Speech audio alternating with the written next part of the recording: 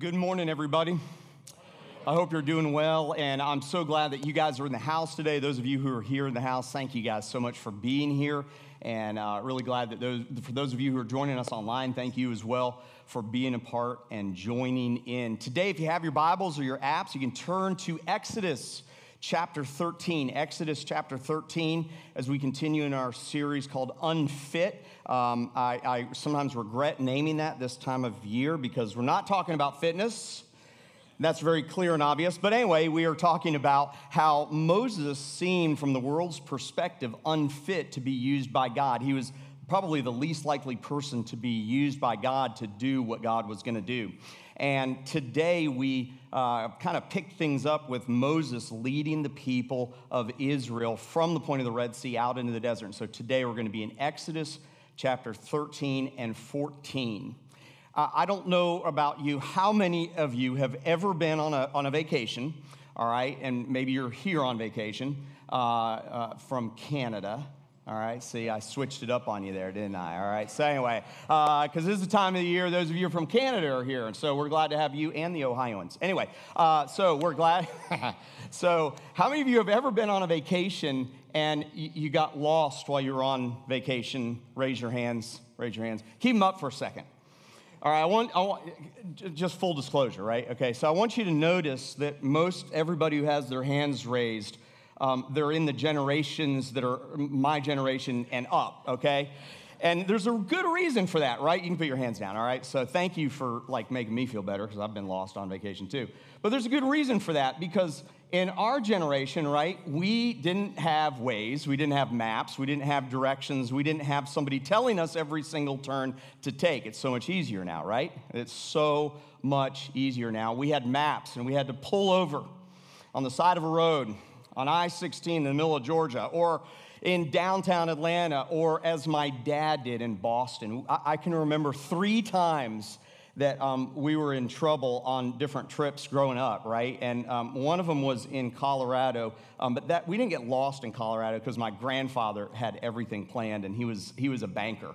So it was down to the nth degree. It was planned perfectly. My dad and I are a lot alike. We're like, New York, Boston, let's just drive north on 95. We'll figure it out, all right? So in the day before the internet and the day before any kind of helps on that. And I remember being in downtown Boston, and I remember seeing the sign for the road he's looking for. And you know that feeling you get when you're on vacation or maybe you're on a road trip, and maybe it's either you and your spouse or maybe it's your mom and dad, and things have been really great, and everybody's getting along, and all of a sudden, something happens and the tension just ratchets up just a little bit, just kind of jumps up just a little bit, and then you miss one turn and the tension ratchets up a little bit more, and then all of a sudden it's 1:30 and you'd been promised lunch at noon, and the tension builds and builds and builds. And I remember my mom and dad in the front seat, and anytime I knew that there was something going on, it was because my mom was silent. And I remember my mom being really, really quiet. Any of you have mamas like that? They're really quiet. You're like, I need to hear you talking or else I think you're upset, right? So anyway, mom got really quiet, and my dad was sitting there, and you could tell his knuckles were getting redder and redder, and his face was getting redder because he was lost. He was completely lost. And I remember seeing the sign, and as a kid, I was like, Dad, it's right there. And he said something to me, and I'm like, okay, I'm not gonna go there again. All right, cool, that's fine, that's good. So we continued to take turn after turn after turn. The good thing is I think we saw Boston College, Boston University, we saw Faneuil Hall, and I think we even saw Harvard at some point in time. So we got a great tour because we were lost. It was awesome. But I gotta tell you that we can be lost in our lives, and we can be without direction in our lives. And sometimes what that does is it causes us to be despondent. It might be a career that you thought was going to be a straight arrow, and it's been a winding road. And there have even been some long pauses on the winding road.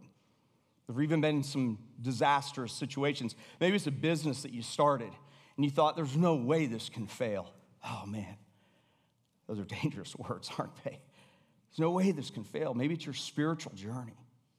Maybe it's your family that you thought you had this expectation and these goals, and you had an outcome that you had in your mind of what you thought it would be, and it has not been.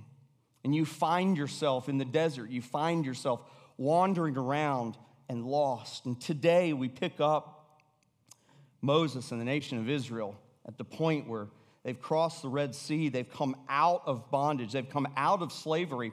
And they're on their way to the promised land. You got to remember that the nation of Israel, the real promised land, was to come later on down the road. But they didn't know that at the time. At the time they had crossed the Red Sea, at the time they were on the other side, I'm sure that they were thinking, by the way, about 2 million of them, I'm sure that they were thinking, oh my goodness, this is great. We've come out of slavery. We've come out of that entrapment. We've come out of those harsh conditions, and the promised land has got to be right there. Right? Just like on vacation, when you're in the back seat going, Dad, how much further? How much further? How much further? Are we there yet? Are we there yet? Little did they know that there would be 40 more years. After 400 years of being in captivity, there would be 40 more years. And today, as we tie in, or as we dive into Exodus chapter 13 and 14, just by way of a quick review, we've so far covered how Moses was born into a time and a place and into conditions that wouldn't suit him to be a great leader. In week 2, we discovered how, and by the way, he made a decision that definitely might have even precluded him from being the leader. In week 2, we learned how Moses led the 2.5 million people out of captivity, even though he wasn't personally gifted to do it. He couldn't speak very well. He had certain things and abilities that lent itself against the grain of leading God's people out of captivity. And last week, we talked about the circumstances around the nation of Israel and around Moses, where we can see a couple great leadership principles that God uses the leader who listens to him, who obeys him, and stands firm. And today we come to this point in time where we see a whole nation of people out in the desert, in the Sinai, and they start wandering around. But I think sometimes, just like the nation of Israel, just like you and just like me, sometimes when we're wandering, we may not realize it in the moment, but perhaps the wandering, perhaps the desert, perhaps that winding road, rather than the straight line from point A to point B, the line from your dreams to the expectations is not really exactly what you thought it would be. Sometimes it's actually God behind the scenes at work. I want you to pray with me before we dive into God's word here this morning.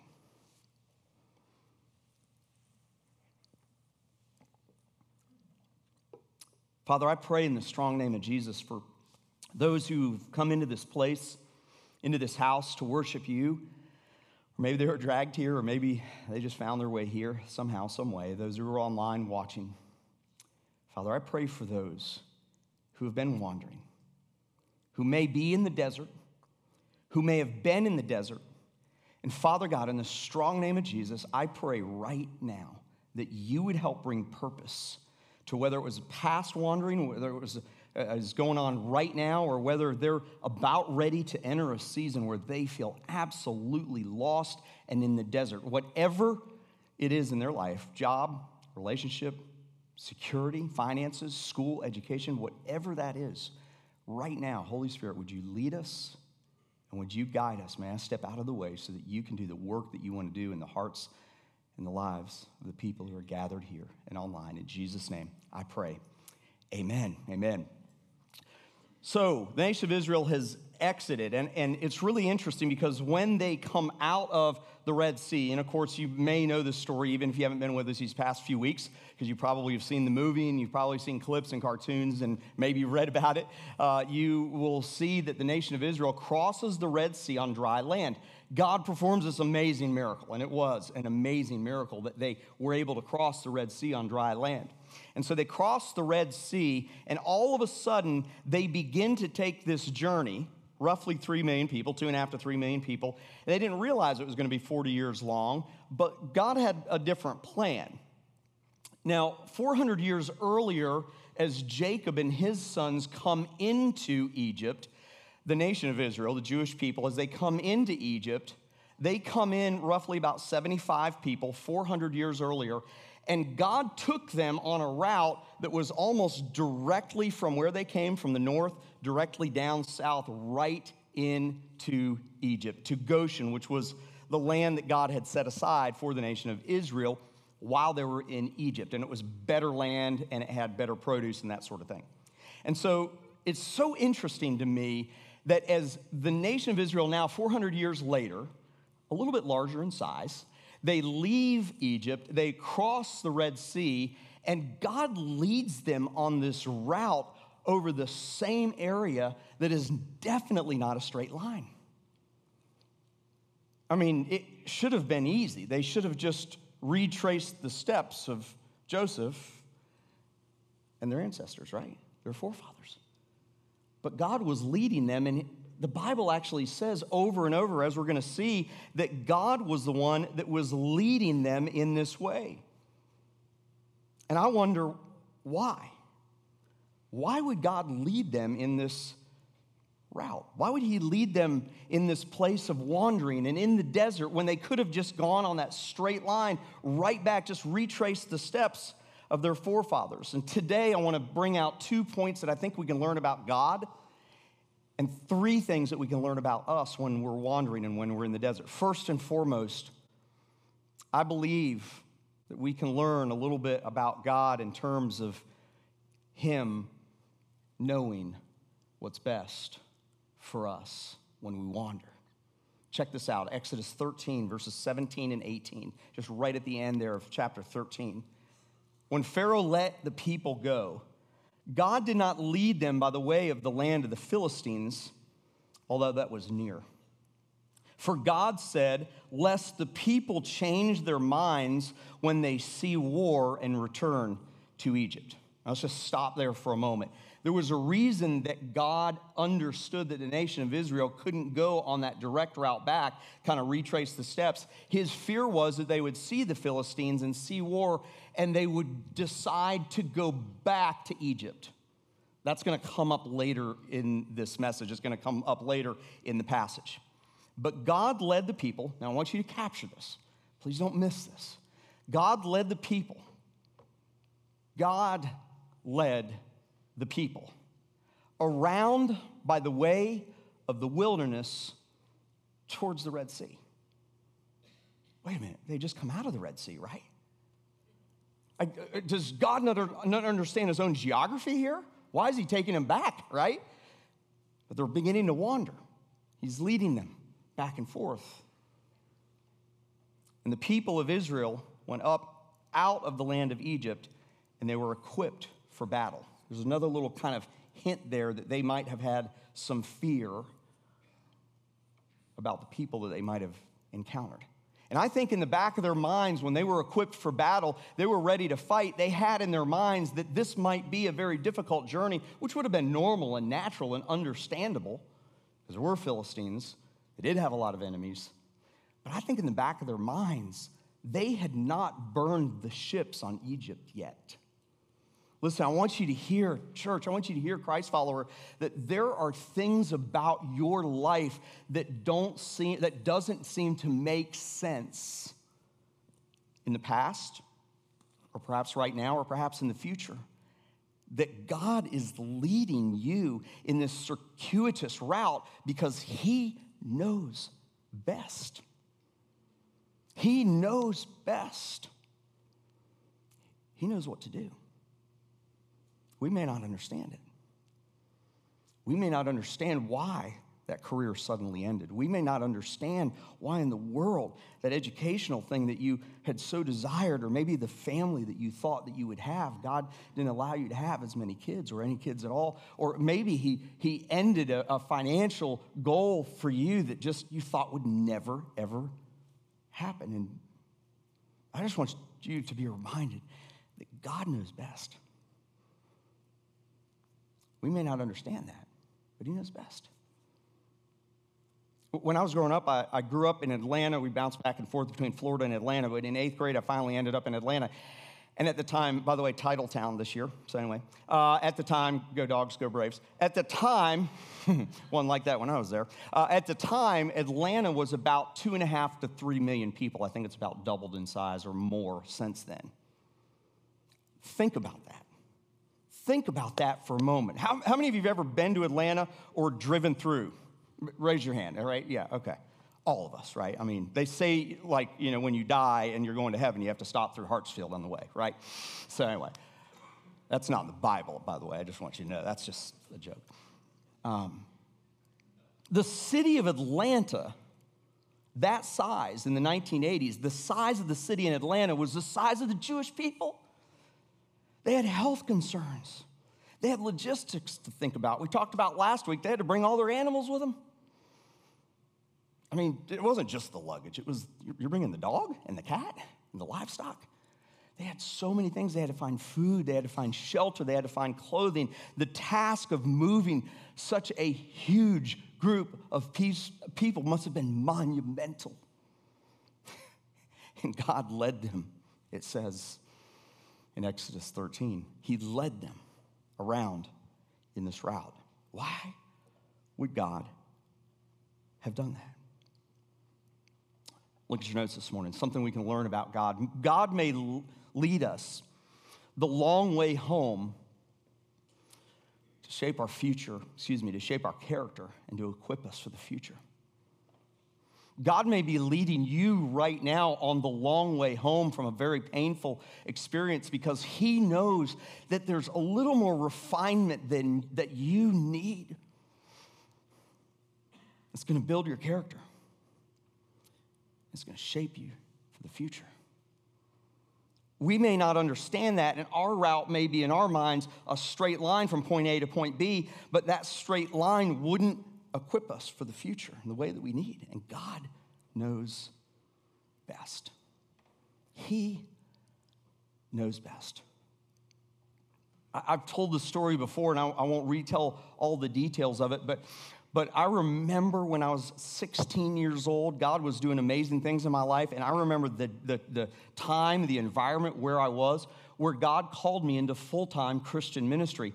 And I was very quickly discouraged from doing that in a variety of different ways and for a variety of different reasons. And I did not answer that call. For 10 years, I didn't answer that call. And I worked for a company reviewing legal briefs because I had a pre-law degree. I mean, give me a break. I couldn't do that right now. I didn't do it well then.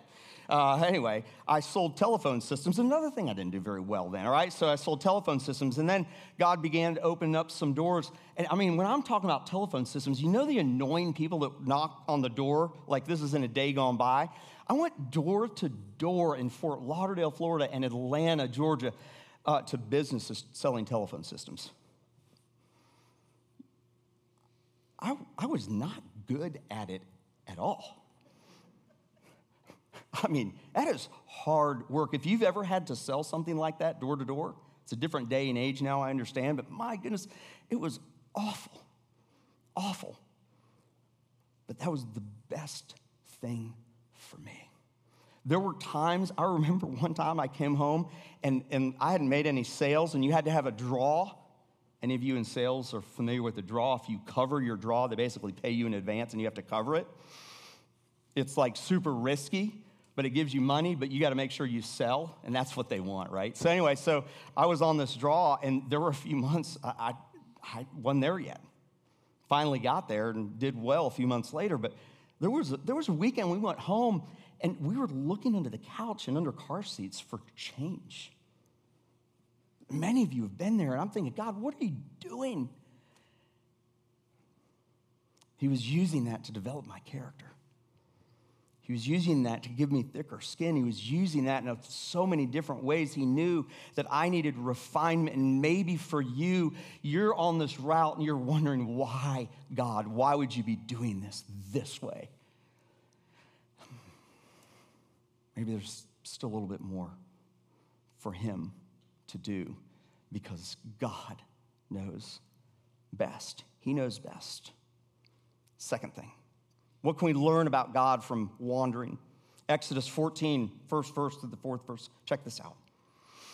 Then the Lord said to Moses, "Tell the people of Israel, I'm going to give you forewarning. I've got one of these places that I have a hard time with saying. My pastor back in Atlanta couldn't say Deuteronomy correctly all of his life. I loved it. We had so much fun with that. Tell the people of Israel to turn back and encamp in front of Pi-hahiroth. I didn't get it. Anyway, between Migdol and the sea, in front of Baal-zephon, you shall encamp facing it by the sea. For Pharaoh, check this out, verse 3. For Pharaoh will say of the people of Israel, they're wandering in the land, the wilderness has shut them in. Yeah, they might have crossed over the Red Sea, but now they're in trouble. They can't figure their way out. They're lost. We say that all the time in Hilton Head, those of us who are locals, right? We see a car going in one of the circles, and you see it 2 or 3 times, you're like, yep, they're lost. They're lost. We're such a helpful group of people. Anyway, they're wandering in the land. The wilderness has shut them in.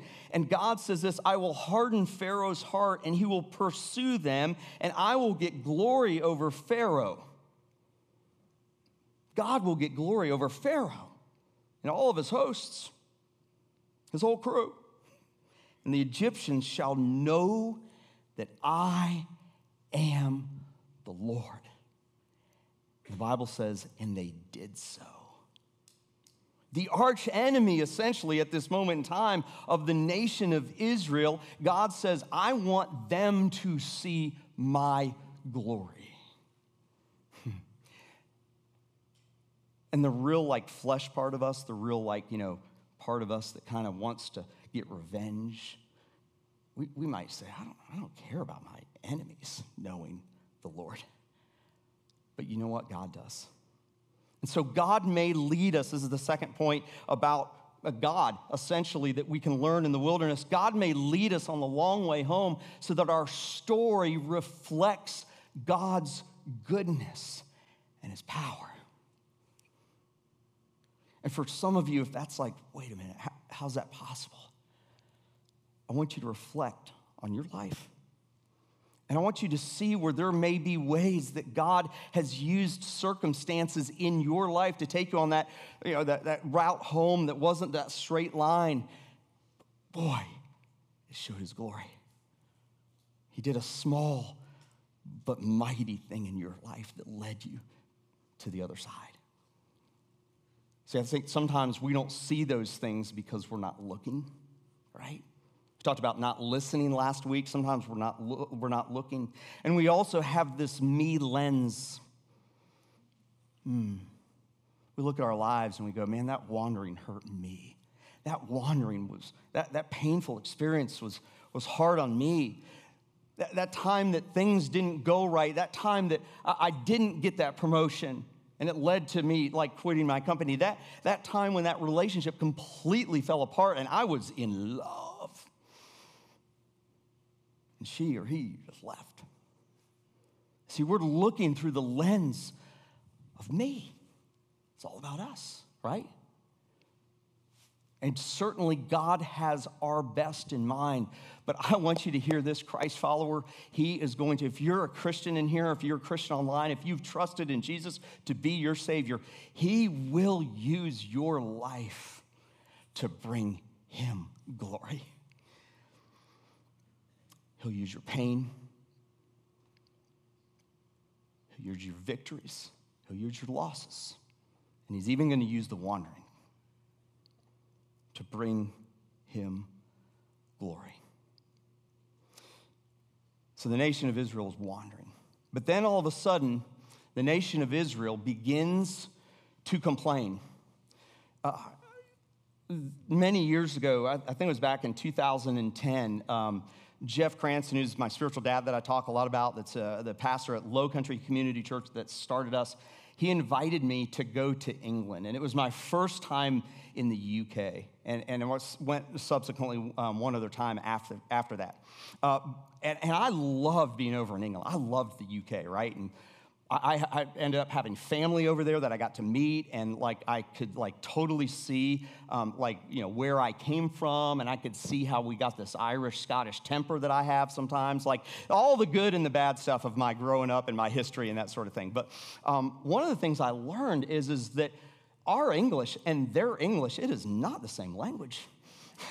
Have you ever experienced that, right? Sean and I watch soccer on Saturday mornings. We love the Premier League. We're huge Liverpool fans. We watched yesterday. We were watching all day. And, man, there was this one guy on there who was Scottish, like my grandfather. He was born in Scotland. And it just brought back so many memories because we used to go over to my grandfather's house, and he had a thick Scottish brogue.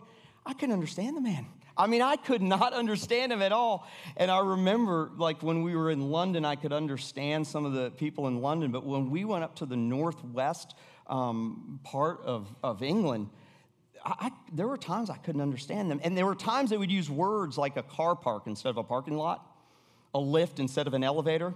But there was one word that I kept hearing over and over and over again, and it's this word, whinging. Have you ever heard the word whinging?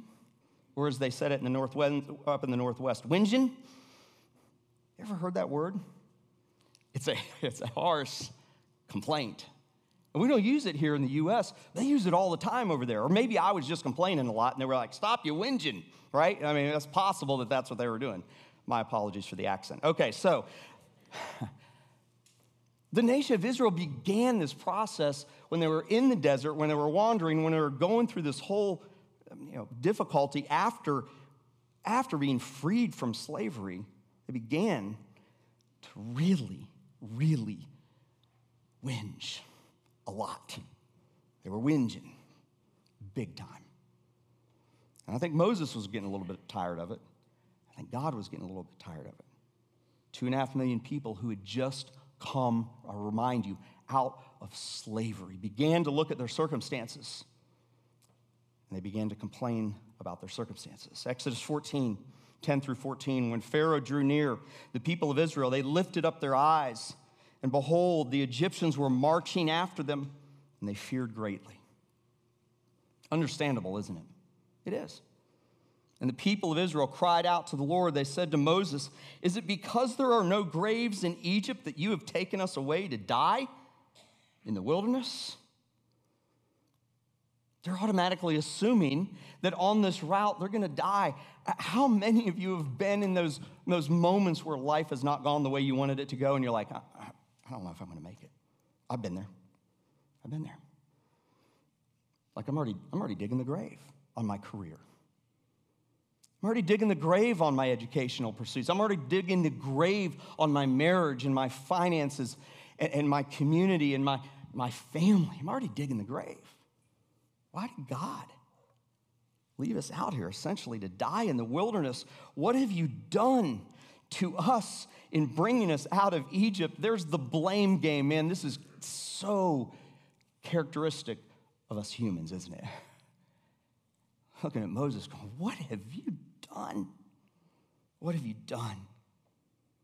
Is not this what we said to you in Egypt? Leave us alone that we may serve the Egyptians. Moses is like, what? What? Are you serious? Are you serious? Do you remember what was going on back there? I don't think so. Is it not what you said? Leave us alone so we may serve the Egyptians, for it would have been better for us to serve the Egyptians than to die in the wilderness. Man, this is what we do, isn't it? This is absolutely what we do. I mean, your dad's got the car packed, everything is perfect. Your mom's got the meals already planned, everything is perfect, and you're on vacation, you're an hour in going, I don't want to be here. And we start pointing fingers and blaming others. And Moses said to the people, fear not, stand firm and see the salvation of the Lord. See the salvation of the Lord, which he will work for you. What's that next word? Today. It's a repeat of something we said last week. You shall never see again. For the Egyptians whom you see today, you'll never see again. The Lord will fight for you, and you have only to be what? Silent. See, sometimes when we're in the desert, when we're wandering, when we don't understand what's going on in our life, we start blaming other people. We start complaining and whinging so much that we think that the past would be better, even if the past wasn't. We think we want to go back to Egypt. We think that was better. The grass is always greener on the other side. And here's the point. In the face of our greatest challenges, we must, church, here's our part. God is doing his part. We've got to do our part. We've got to exchange a complaining spirit for total trust in God. That's what Moses is challenging them with. The Lord will fight for you. I want you to hear that right now. I want you to hear that right now. If you're at home or here, the Lord will fight for you. He will fight for you. And there are times and there are situations that you'll get discouraged. I understand. He understands that. I understand that. I've been there. But he will fight for you. He will fight for you, and you have only to be silent. You have only to be silent. Sometimes there's a time in our lives where we just need to be quiet and allow God to do the work that he wants to do. And that leads me to the second point that we can learn about ourselves, and it's from Exodus 14, and it's actually just the opposite of that. Exodus 14 through 15. The Lord will fight for you, and you have only to be silent. Then, once that happened, the Lord said to Moses, "Why do you cry to me? Why do you cry to me?" Every parent in the room has said that at some point in time. Why are you crying? Why are you complaining? Why are you whinging? I gave you a new word today, some of you, all right? Tell the people of Israel to, what are those next two words? Go forward. Go forward. Second thing we can learn about ourselves when we're in the desert, when we're wandering. In the face of our greatest challenges, we must exchange an inactive response for immediate action when God gives direction. Some of you need to hang out in that first point. I've been there. We just need to be silent. We just need to let God. Some of you have been silent, and God has spoken. I want you to hear this. And it's time to move forward. It's time to act. It's time for you to move forward, having already seen God at work. And it's time to move forward, trusting him, standing firm, knowing that he will deliver. And there's something that's on your mind right now that God has told you, and it's time for action. You can't have the second without the first. But at some point in time, it's time for us to move forward. It's time for us to take action. And then lastly today, our response to being in the desert. Not only is there time to be silent, not only is there time that we need to take action if God is telling us to do that thing, but check this out, verses 26 through 31. Then the Lord said to Moses, "Stretch out your hand over the seas, that the waters may come back on the Egyptians, on their chariots." We talked a little bit about this last week, and on their horsemen. So Moses stretched out his hand over the sea, and it returned to its normal course when the morning appeared. And as the Egyptians fled into it, the Lord threw the Egyptians into the midst of the sea. The waters returned and covered the chariots and the horsemen, and all of the host of Pharaoh that had followed them into the sea, not one of them remained. And the whole nation cheered for victory, right? No, not quite, but that's what we would have done, right? The Patriots are finally not the Super Bowl champs. All right, sorry, that was for a few of you, okay. But the people of Israel walked on dry ground through the sea, but waters being a wall to them on their right and on their left. Thus the Lord saved Israel. He saved Israel. He saved Israel that day from the hand of the Egyptians. And Israel saw that the Egyptians, they saw them dead on the seashore. Israel saw the great power that the Lord used against the Egyptian, so the people feared God. Listen, when we go through the process of being silent and allowing God to do his work, and then when we go to the process of being active with what God has told us, all of a sudden, the fears that we had on doing that thing that God said, all of a sudden, we're not afraid of that thing anymore. We have a fear, a healthy fear of God. This isn't being afraid of God, but our fear shifts from the circumstances around us to a healthy respect that God is in charge and that we can follow him. And I'm talking to myself today too, because so many times fear causes me to be inactive on the things that God wants me to do. I'm admitting it to you today. And I know I'm not alone. See, in the face of our greatest challenge, I missed a whole part. Let me go back to verse 31. Israel saw the great power that the Lord used against the Egyptians, so the people feared the Lord, and, this is the part I missed, and they believed in the Lord. And they believed in the Lord and in his servant Moses. You remember when God wanted to show his glory? This is where it's happening. Even the enemies began to see who God is and believe because the nation of Israel walked in obedience. This last point, in the face of our greatest challenge, we must exchange a skeptical heart for a grateful response when God's plan is revealed. It's hard for us to be grateful, isn't it? I just want to stop for a second. It's hard for us to be grateful, isn't it? It's hard for us to be grateful.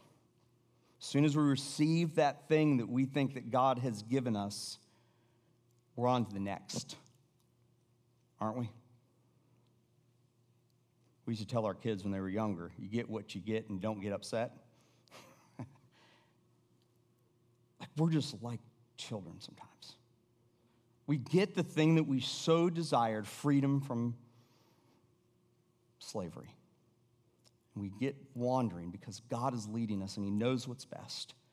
And all of a sudden, we want that next thing, and we want that next thing, and God provides. And then we just want the next thing, and we miss gratitude. There is nothing. Listen, I want you to hear this. This is just practical from my life experience, and I don't know about yours, but there is nothing that resets my attitude and our attitude, I believe, as Christ followers. There's nothing that resets that better than being grateful for what God has provided. When I'm going down that path of starting to whinge and to whine and to complain, if I stop and I start making a list of the things that I'm grateful for, all of a sudden I get into a whole different space. Are you with me, Christ follower? We need to be grateful for the things that God has given us. The nation of Israel was taken out of a horrible situation. There they are wandering, but God was leading. How about you? You feel like something in your life is just kind of going around and around in circles? 40 years, a whole lifetime. That's what they did out in the desert. But God was leading them the whole time. He was providing for them the whole time. We're going to get to that in a few weeks. And sometimes our ability to trust God and to stand firm and to just be silent and to listen and see his works, and sometimes those things have to be reset by our attitude. Philippians, all the way fast forward now to the Apostle Paul. He's writing this letter to the church in Philippi, and he says this, and this is how we'll end today. He says, church, Christ follower, Todd, do all things without grumbling or disputing, that you may be blameless and innocent, children of God without blemish in the midst of a crooked and twisted generation, among whom you shine as lights in the world. We've had a lot of reason over the past 2 years to be whinging, haven't we? We have. The world has. But God knows best. Somehow, some way, he is going to bring glory to himself. But here's the thing, church. I think we're a part of that. We play a role in that. And I don't know about you, but for me, it's right here. Do all things. All? Yeah, all. Do all things without grumbling and complaining. Really have to go to my neighbor to check in on him? I don't love that neighbor. They don't keep their yard up very good. Their trash ends up on my lawn. When they get the blower out, they blow their leaves on my lawn. Do I really need to go to that family member today, like God has asked me to do time and time again, and reconcile? I've had to do that before. Do I need to go to that person and ask for forgiveness? I've had to do that a lot. What is God calling you to do today without grumbling and without complaining and without disputing? Today is a new day. So what? In the past, you've been whinging, you've been whining, you've been complaining. God doesn't care about the past. He cares about today. What are you going to do today? Today. Today. To be a person, to be a people, church, who understands and trusts and knows that God is leading. And our response to that is to be grateful. Is to be grateful. Father, we thank you so much for this amazing story, but it's not just a story, it's what really happened to your people. And Father, I thank you for the example, the ups and downs, the highs and the lows. And today, as we kind of switched gears and talked a little bit less about Moses and a little bit more about the whole nation, they had a lot of reason to complain. Part of it was they weren't in that headspace to see your goodness. Oh, you're so good. And Father, right now, I pray that you would lead us to that place that we would hear from you. That we would taste your goodness. That we would remember what you've done in the past. That we wouldn't quickly forget it. Oh, Father, I'm reminded that even the way that Exodus is written, the whole story in those chapters 10 through about 15 is God setting in place these moments when he told them, don't forget. Don't forget. When you're out of this circumstance, do this. Don't forget what God has done. And Father, so many times I forget. So many times we forget what you've done. Father, I thank you so much that even in our wandering, even in that route of our lives or our careers or our education or our marriage or our relationship or our finances or whatever it is, God, it may seem like you're not in control, but you are. You know best. You know that our character maybe needs to be built up a little bit more. You know that we need to have maybe some more refinement before we're ready and equipped for the future. And Father, I pray that we would trust you. God, I pray that we, your people, we would just be quiet and see your glory and see your good works. And that we would take action when it's time to take action. That we would move when you say to move. But God, I pray also that the people around us see our story, and may they know you, God. May they know you because of our story. May we not draw attention to ourselves, but God, may we draw attention to you when we look at our lives. God, I pray that, I thank you for the wandering. Yeah, I thank you for the wandering. I pray that you would let everybody who's here, let the past be the past. Realize what you did on the cross. And Father, I pray that we would walk in that freedom and that grace and that forgiveness. That we would be grateful. That we would be people who set our minds on the things above and not the things of this earth. We love you so much, God. In Jesus' name we pray. Amen.